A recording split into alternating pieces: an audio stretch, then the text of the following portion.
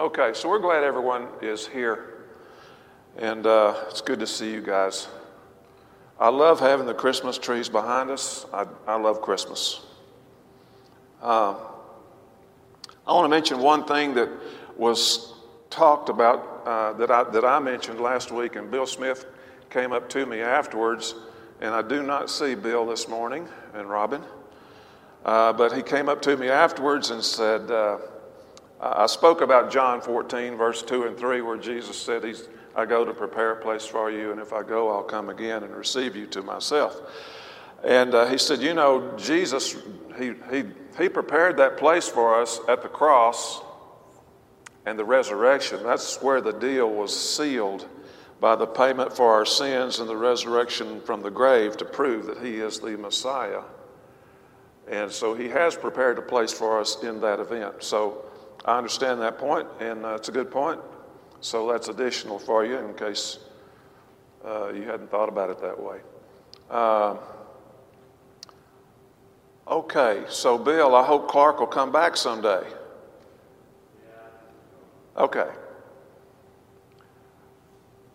I just wonder how many are here. 5, 9, 14, 18, 19. How many?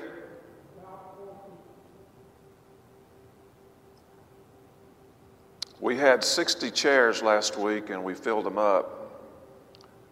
And I don't know if the lesson was so bad that some just decided not to come back. That's always a possibility. Or if people thought this is a great time to have to take a holiday trip. So Don is keeping a count. He's going to give me an accurate count when this is over. Don't forget, Don, to count yourself. So last week, this is our second week in the Gospel of John, and we will not have any more prologue here. Last week in John 1, the first 5 or 6 verses, in the beginning the Word was with God, the Word was God, and all things were made by him. Jesus, and the Word became flesh in verse 14. Jesus is presented to us by John as God and the Creator. And in Psalm 33, verse 6 and verse 9, the psalmist said, by his word, the heavens were created, and when he spoke, it happened.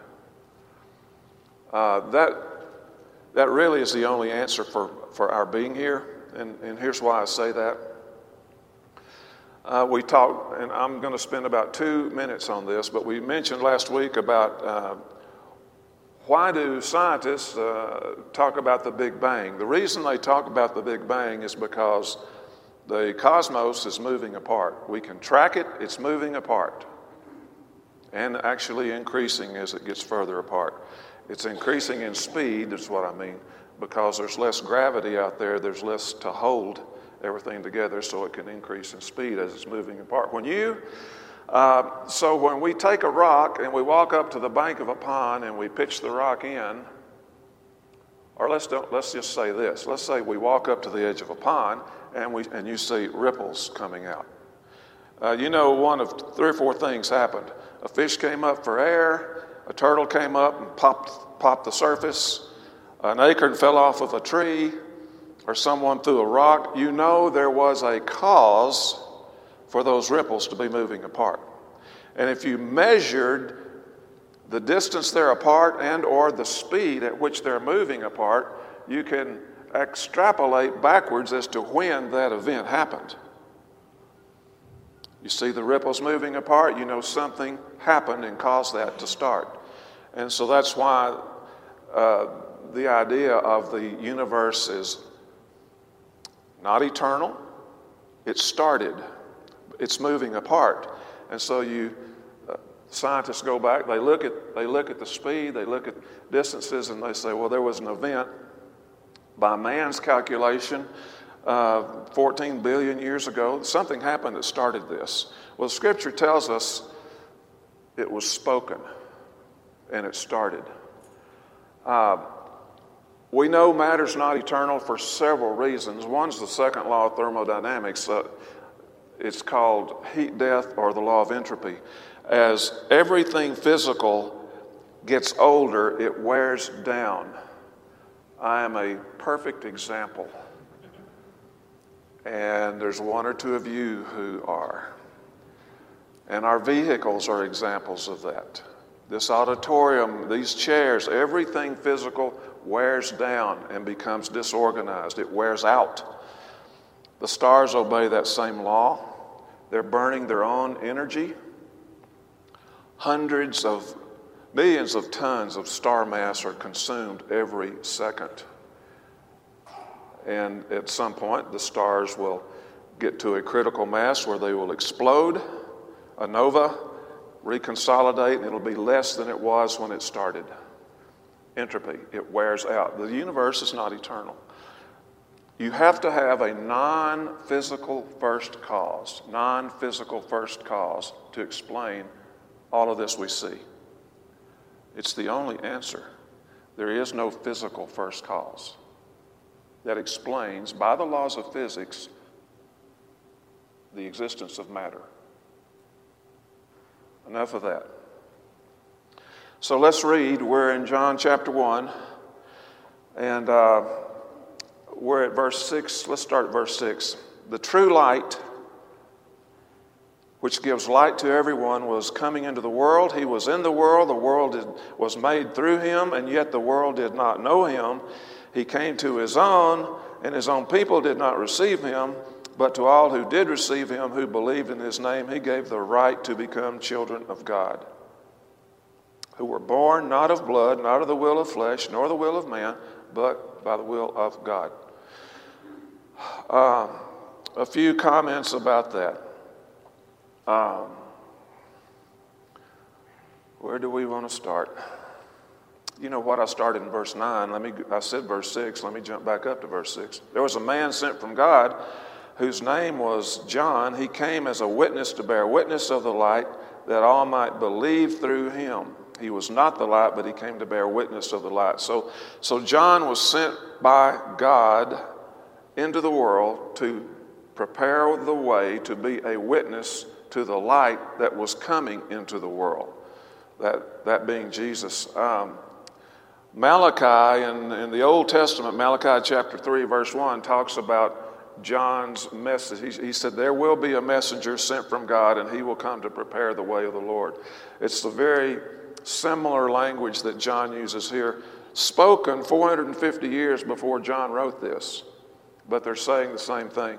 So Jesus, the appearance of John, is the fulfillment of what Malachi was talking about.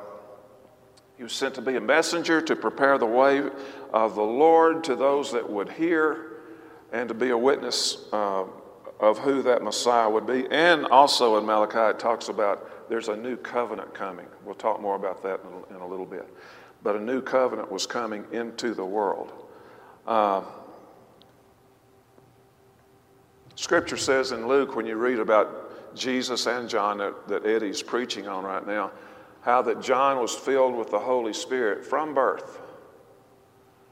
And Scripture tells us when Elizabeth heard Mary's voice, after Mary got the news that she was going to have a son, and the angel Gabriel told her, and by the way, your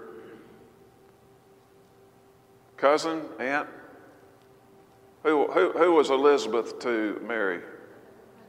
Cousin. She's pregnant. She's like 80, 90 years old. She's pregnant. She's past childbearing, but she's going to have a son too. And you know, the Scripture tells us when Mary, after Gabriel left her, the next verse there in Luke says, Mary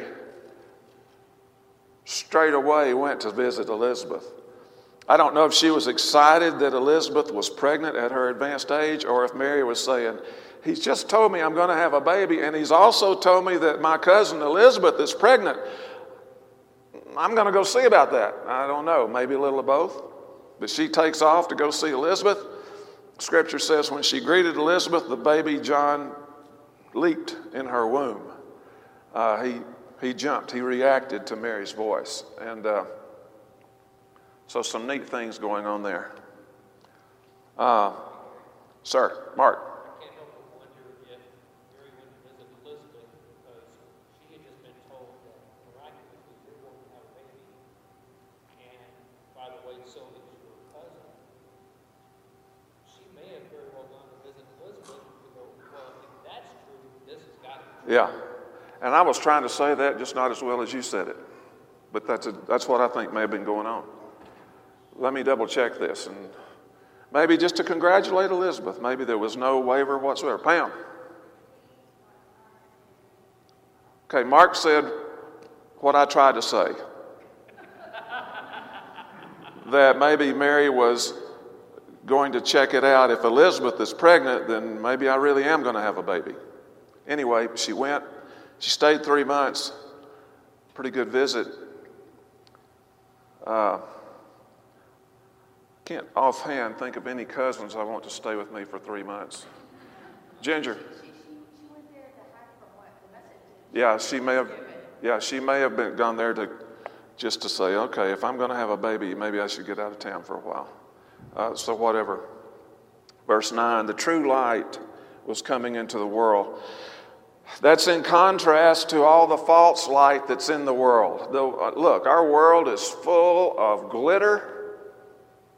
I mean, we're pursuing all kinds of distractions, all kinds of false lights. And the thing about the false lights, because they are false, they dim, and they go out. There are no political solutions to our problems. There are no political solutions. Money's not going to solve that. Money can help if it's used properly, but it's not going to solve our predicament. And just look at our country. Look at this enlightened age that we're in, and look at all the mess that's going on, and the racial tension. And there's always been racial tension in the world's history from the beginning of time. And sadly, that continues. And we're smarter, we think, but no, we're not acting any different, any better than has ever been acted. The false lights of the world do not last. So John makes a contrast here, and he says the true light was coming. Verse 10, he made the world, and the world didn't know him. Well, why didn't the world know him? Well, there's this thing called free will. And we get to choose what we want to think about, and what we want to do, and what we want to pursue. Free will. We're not robots.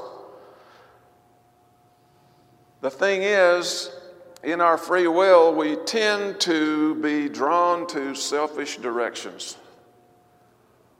We sort of want to do what we want to do, what appeals to me. You know, when Mary had the problem in the garden, and then Adam, Mary.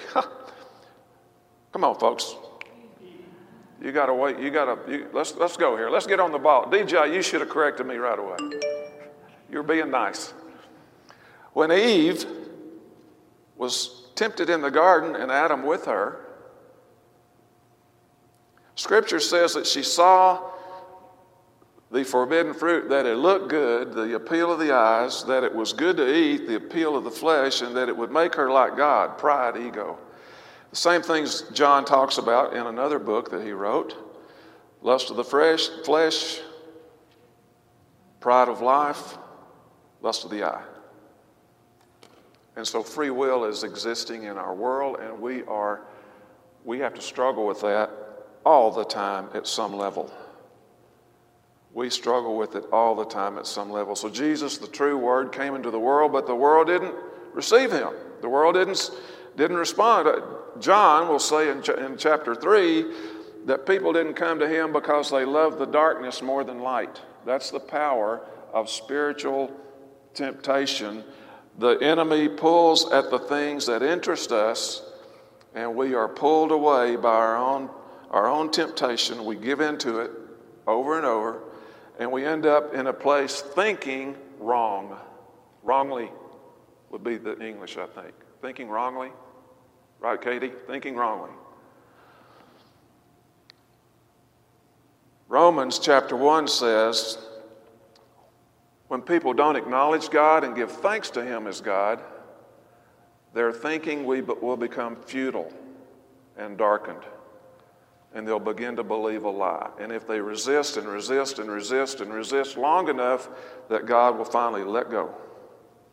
Let them go. This thing that we're in called life, folks, let's be clear. This is a life and death struggle for eternity, for our eternal salvation. It is a life and death struggle. If you or I do not understand that, and again, like the tornadoes that just occurred, we're in transition, all of us. We're here day by day.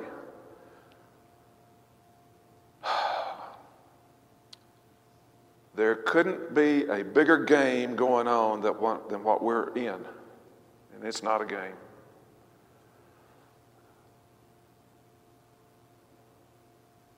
We're just a car wreck away at an intersection, a blood clot, a hemorrhage, a storm. Now look, two things here. Why am I stressing this?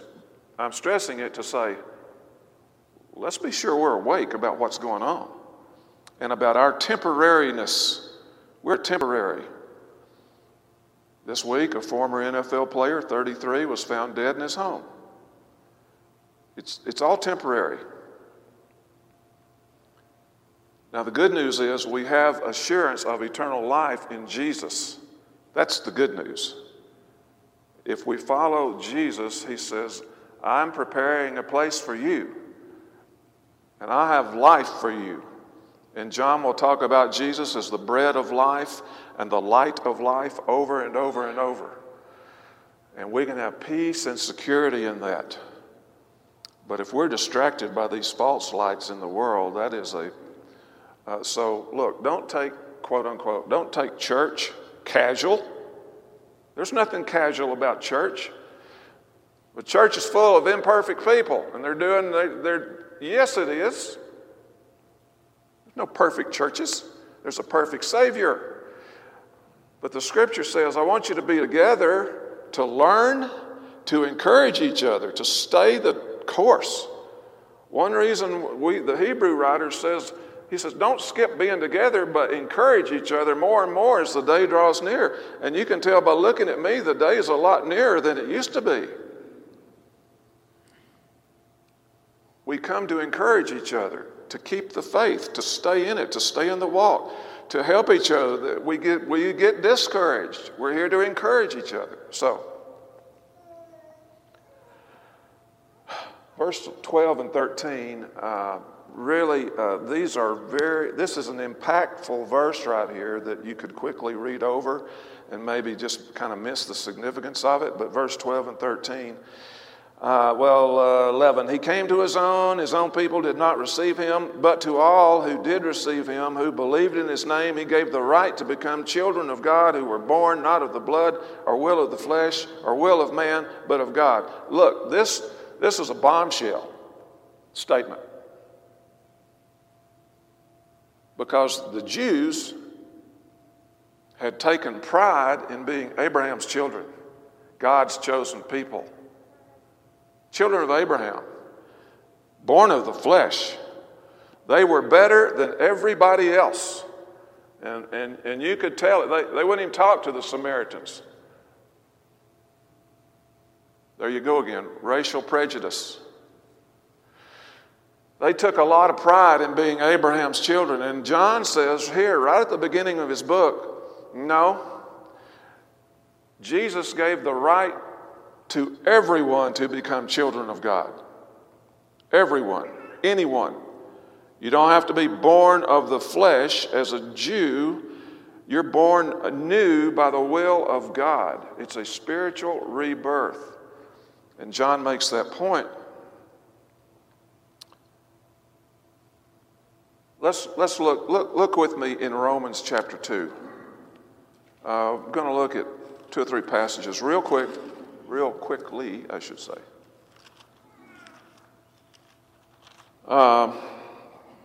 Okay. Romans 2, Paul makes this point at the end of chapter 2, verse 28 and 29. For no one is a Jew who is merely one outwardly, nor is circumcision outward and physical, but a Jew is one inwardly, and circumcision is a matter of the heart, by the Spirit, not by the law. His praise is not from man, but from God. Paul says, being a Jew doesn't count for anything anymore in being pleasing to God. It's not the outward, it's not the flesh. A lot of people still put a lot of stock in the Jewish nation, and that's all well and good. They were God's people, and they brought Jesus into the world. He was a Jew. But Paul is saying, inspired by the Holy Spirit, that God is not about physical marks, but about spiritual identity. Turn over with me to Galatians chapter 3. Same writer, Paul, he's continuing this thought. In chapter 3, he says, let's start in verse 7. Know then that it is those of the faith who are sons of Abraham. Faith, not physical. Who are the children of Abraham? He said it's children of faith, not physical. And the scripture, foreseeing that God would justify the Gentiles, that's us, everybody that's not a Jew, by faith, preached the gospel before to Abraham, saying, in you shall all the nations of the world be blessed. All the nations of the world, not just the Jewish nation. Now drop over toward the end of the chapter. Let's read one more passage in Galatians 3, starting in verse 26. For in Christ Jesus you are all sons of God, in Christ Jesus, children of God, through faith. For as many of you as were baptized into Christ have put on Christ. Now notice something here.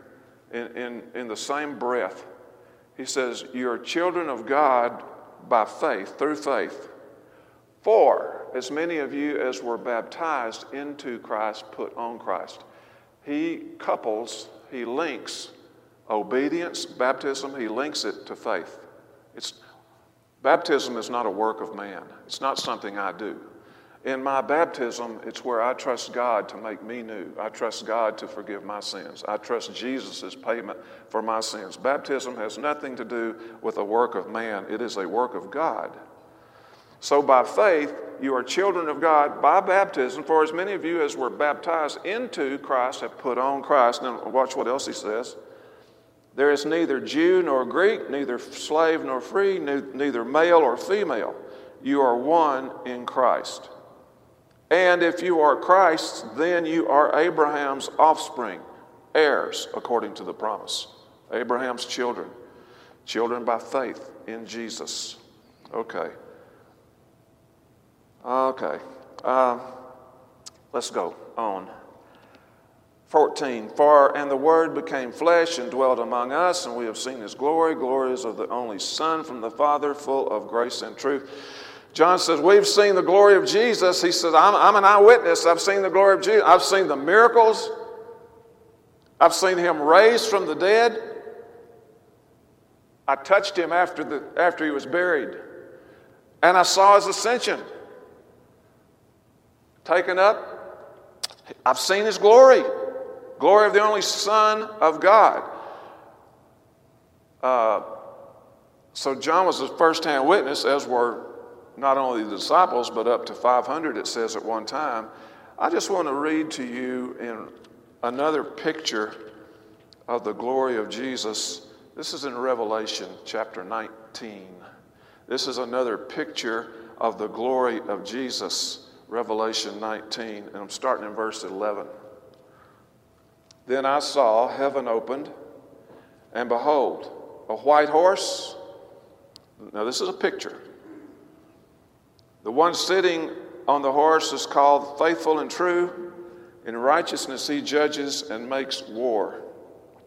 His eyes are like a flame of fire, and on his head are many crowns, diadems, and he has a name written that no one knows but himself. He is clothed in a robe dipped in blood, and the name by which he is called is the Word of God, as John called him in his gospel, the Word. This is a picture of Jesus. It's more fantastic than anything we can imagine. And not only is he the humble servant who emptied himself of his position and came to earth and died, humiliated, naked on a cross, willing to do that for us, and who was raised and ascended.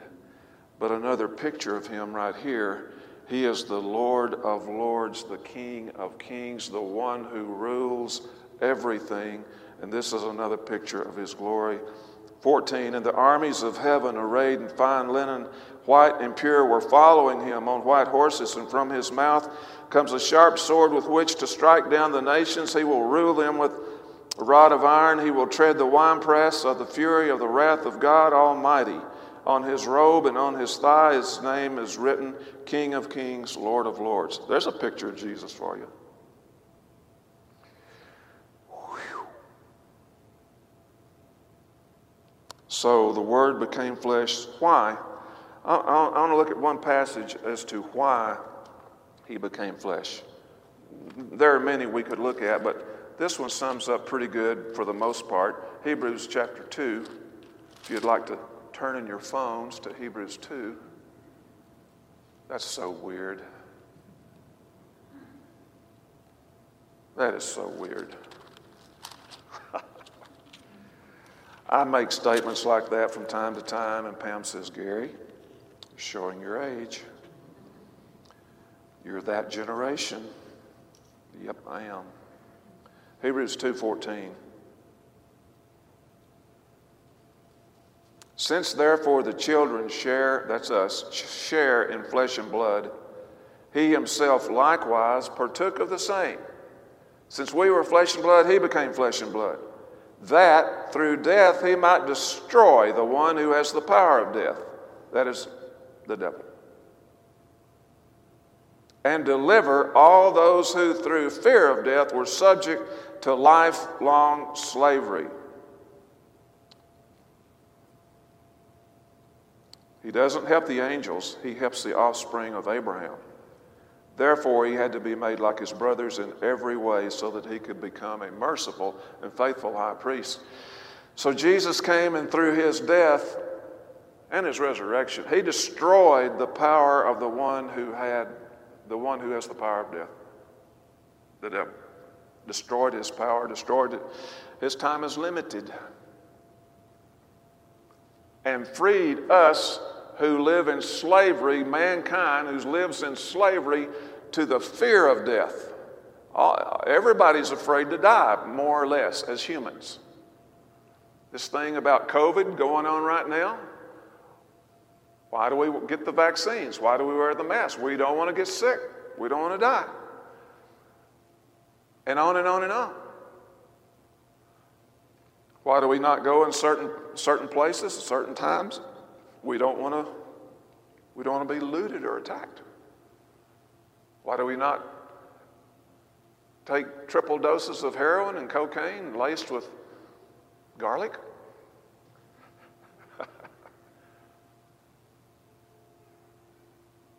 Why do we go to the hospital when we don't feel good? Trying to stay alive.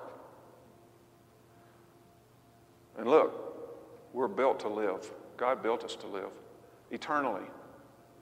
Just not here. Just not here. In a much better place where he is, in his company. But Jesus came to release us from the fear, the slavery of the fear of death. That we can know that when the time comes and when we die, when we pass, that I have a place to go. I have a place to be. I have a place waiting. That this was never meant to be. This is full of strife and trouble and aches and pains.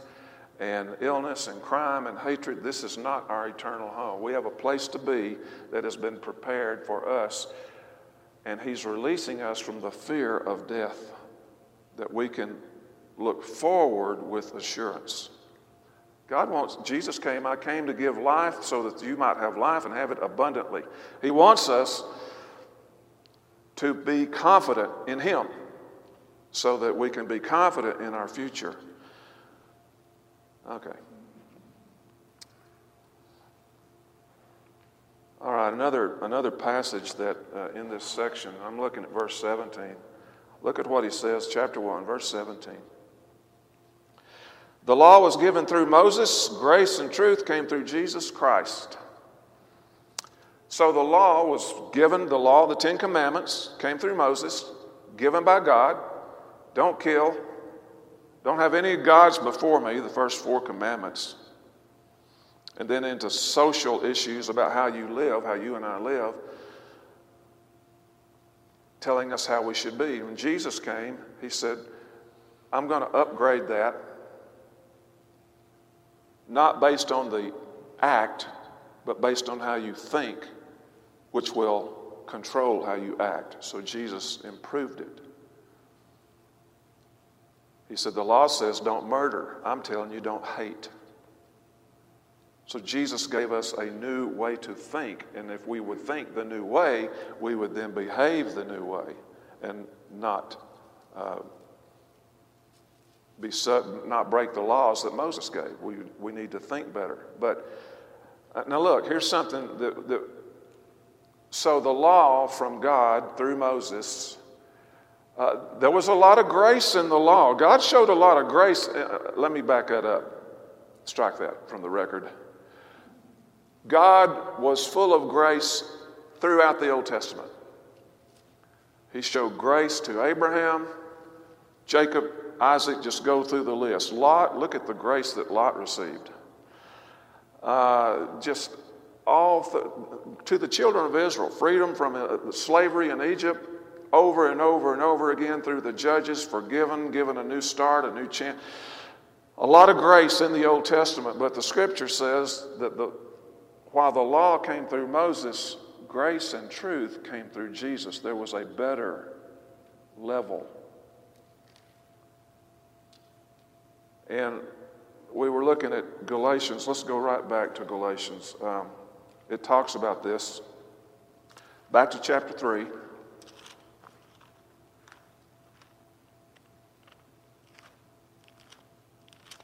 Okay, so in Galatians 3, verse 10, those who rely on the works of the law are under a curse. For it is written, cursed is everyone who does not abide in all things written, all. The law had no grace provision for forgiveness. There was no grace provision for forgiveness under the law. You had to live perfectly to be justified under the law. And nobody could do that.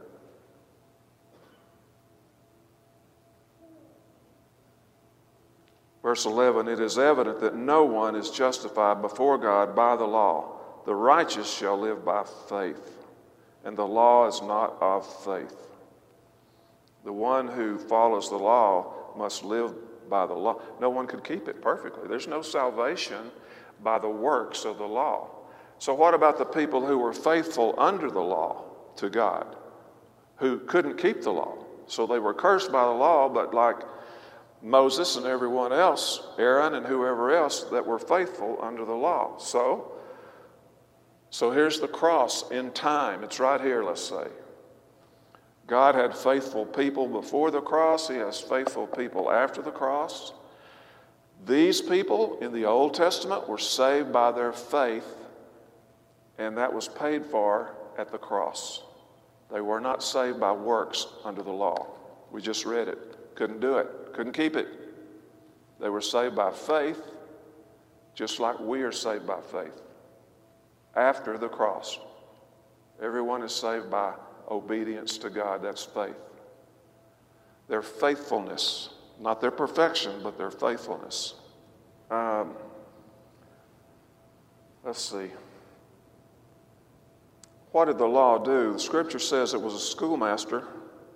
Look at verse 24, same chapter, Galatians 3. Let me start in 23. Before faith came, we were held captive under the law, imprisoned until the coming faith would be revealed. So the law was a schoolmaster until Jesus came in order that we might be justified by faith. What did we learn under the law? What did people learn as the schoolmaster taught us? We learned that sin causes death. The Jews for centuries were killing bulls and lambs and everything imaginable, cutting its throat and offering it on a sacrifice to God. They knew that their sin had to be paid for by an innocent death. They were trained by centuries that sin causes death. And so there was a bloodbath like you can't believe. Hundreds and hundreds of thousands of animals, innocent animals, being slaughtered as sacrifices to pay for the sin of the people. They were being taught sin causes death. What else were they being taught? They were being taught that nobody can be saved, nobody can live perfectly and be forgiven. That's why they kept offering the sacrifices. Everybody needs God's grace.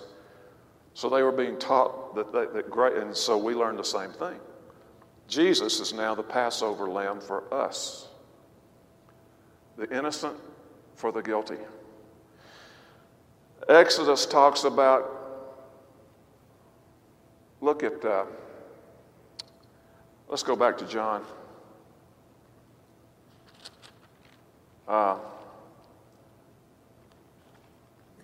Drop down to verse 29. John's out there preaching, and he sees Jesus walking up, and he turns around. Here comes Jesus, and the people gather around him, and he said, look, there comes the Lamb of God. Now that's a shocking statement. What are you talking about?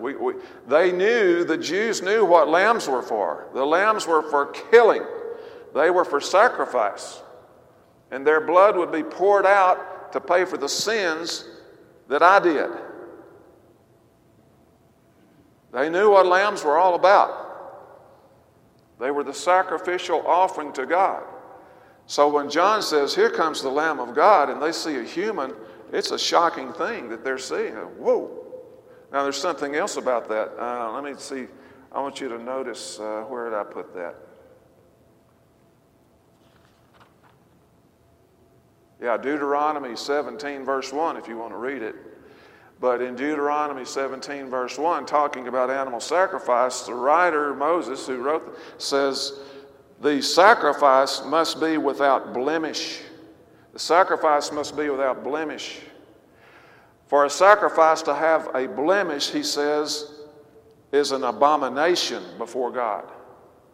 God doesn't want no sacrifice will be acceptable if it has a blemish. So when John says, here comes the Lamb of God, they know two things when they look and see Jesus. They know, number one, he's saying he's going to be slain. He's going to be offered as a sacrifice. His blood is going to be poured out. And they knew something else about him. He had no blemish. And that could not be said about anybody. No blemish. Only the Son of God who lived perfectly had no blemish, because we all have blemishes. And so the sacrifice had to be perfect, had to be one without sin. Jesus. Jeff? It kind of brings into focus when Isaac asked Abraham, we have the wood, we have everything, where's the sacrifice? Abraham said, God will provide. A lamb. Yeah. Jeff's saying when Abraham sacrificed Isaac and they get up there and the altars, he says, well, what's going to happen here? And where's the sacrifice? And he is told God will provide. And he did. So he provided a ram for Abraham, but a foretelling of God providing a lamb for us, a sacrifice for us who was without blemish. You can't offer a blemished animal, a blemished person as a sacrifice for other blemished persons. That doesn't work. Got to be perfect. And so this is a foretelling that Jesus was going to live a perfect life.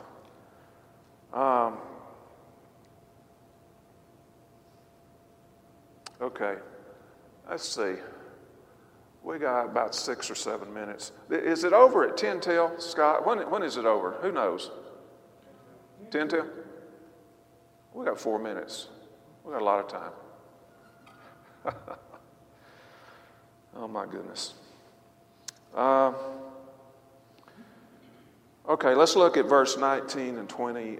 So John's out there. The Jews come up, the Jewish leaders, and they're wanting to figure out this is John the Baptist, not John the Apostle who's writing this. This is John the Baptist, the cousin of Jesus.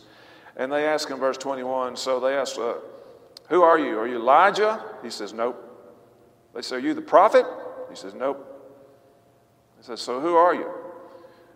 So when they say, are you the prophet, that goes back to Deuteronomy chapter 18, verse 15, where he says, there will be a prophet. Moses says, there will be a prophet like me, like Moses, who will come. Moses was a lawgiver. In the Old Testament, he was the giver, seen as the giver of the Ten Commandments to the people. He says, there will be a prophet like me who will come into the world, a lawgiver, the law of grace, the law of faith. So Jesus is predicted to, back in Deuteronomy, a prophet like Moses, a lawgiver. And so they ask him, John, are you the prophet? And he says, no, I'm not the one. He says, I'm not even worthy to tie his shoes. Now, that was before shoestrings. Or was it? I'm not sure. Who's old enough to remember that? Let's see.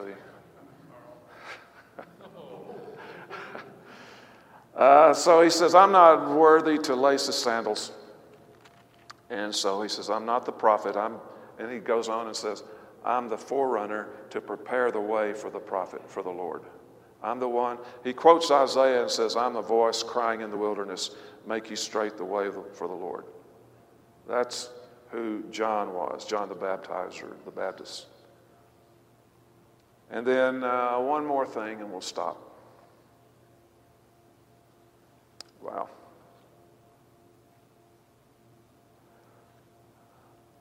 Wow. If I try to think about it long enough, I'll just think myself right out of time. Let's say this. So the Jews were focused on the Messiah, the Christ, who would lead them back into greatness. Isaiah said, there will be one that will come who will be called Mighty Lord, Wonderful Counselor, and so on and so forth. And Daniel had said, there will be one that comes in the days of the Roman kingdom, was when it was, whose throne will be established forever. The Jews were looking for a Messiah to establish David's throne forever. A new kingdom, a new Jewish political state that would never fall. They were at this time under the control of the Roman government. They had been before that under the slavery to the Babylonians. They were wanting release from this physical control. And they were looking for the Messiah. But when John says, here comes the Lamb of God, that presented a terrible conflict in the Jewish mind that Jesus could be the Lamb of God and be the Messiah at the same time. Because the Messiah was supposed to be one whose throne would never end. And John says Jesus is going to be sacrificed for sin. How is he going to have a forever throne if he's killed? That's their dilemma. The problem was they were thinking earthly kingdom, physical kingdom. And Jesus tells them later, my kingdom is not of this world. You won't see it like you see an earthly power. It's a spiritual kingdom. That kept throwing the Jews off over and over because they kept thinking physical instead of spiritual. God bless. We're out of time. Come back next week. Bring a friend. Bring your house church. Bring your neighbor. Bring yourself. Have a good week, guys. Thanks. Hey, I'm Eddie White, the Senior Minister for the Eastside Church of Christ. Sure want to thank you for joining us today on our podcast. I hope today's message was indeed a blessing to you. I'd like to invite you to browse our website at eastsidesprings.com to get more information or to contact us. And as always, we indeed welcome you to join us for our worship service in Colorado Springs as we seek to live out Jesus' mission of making disciples of all nations.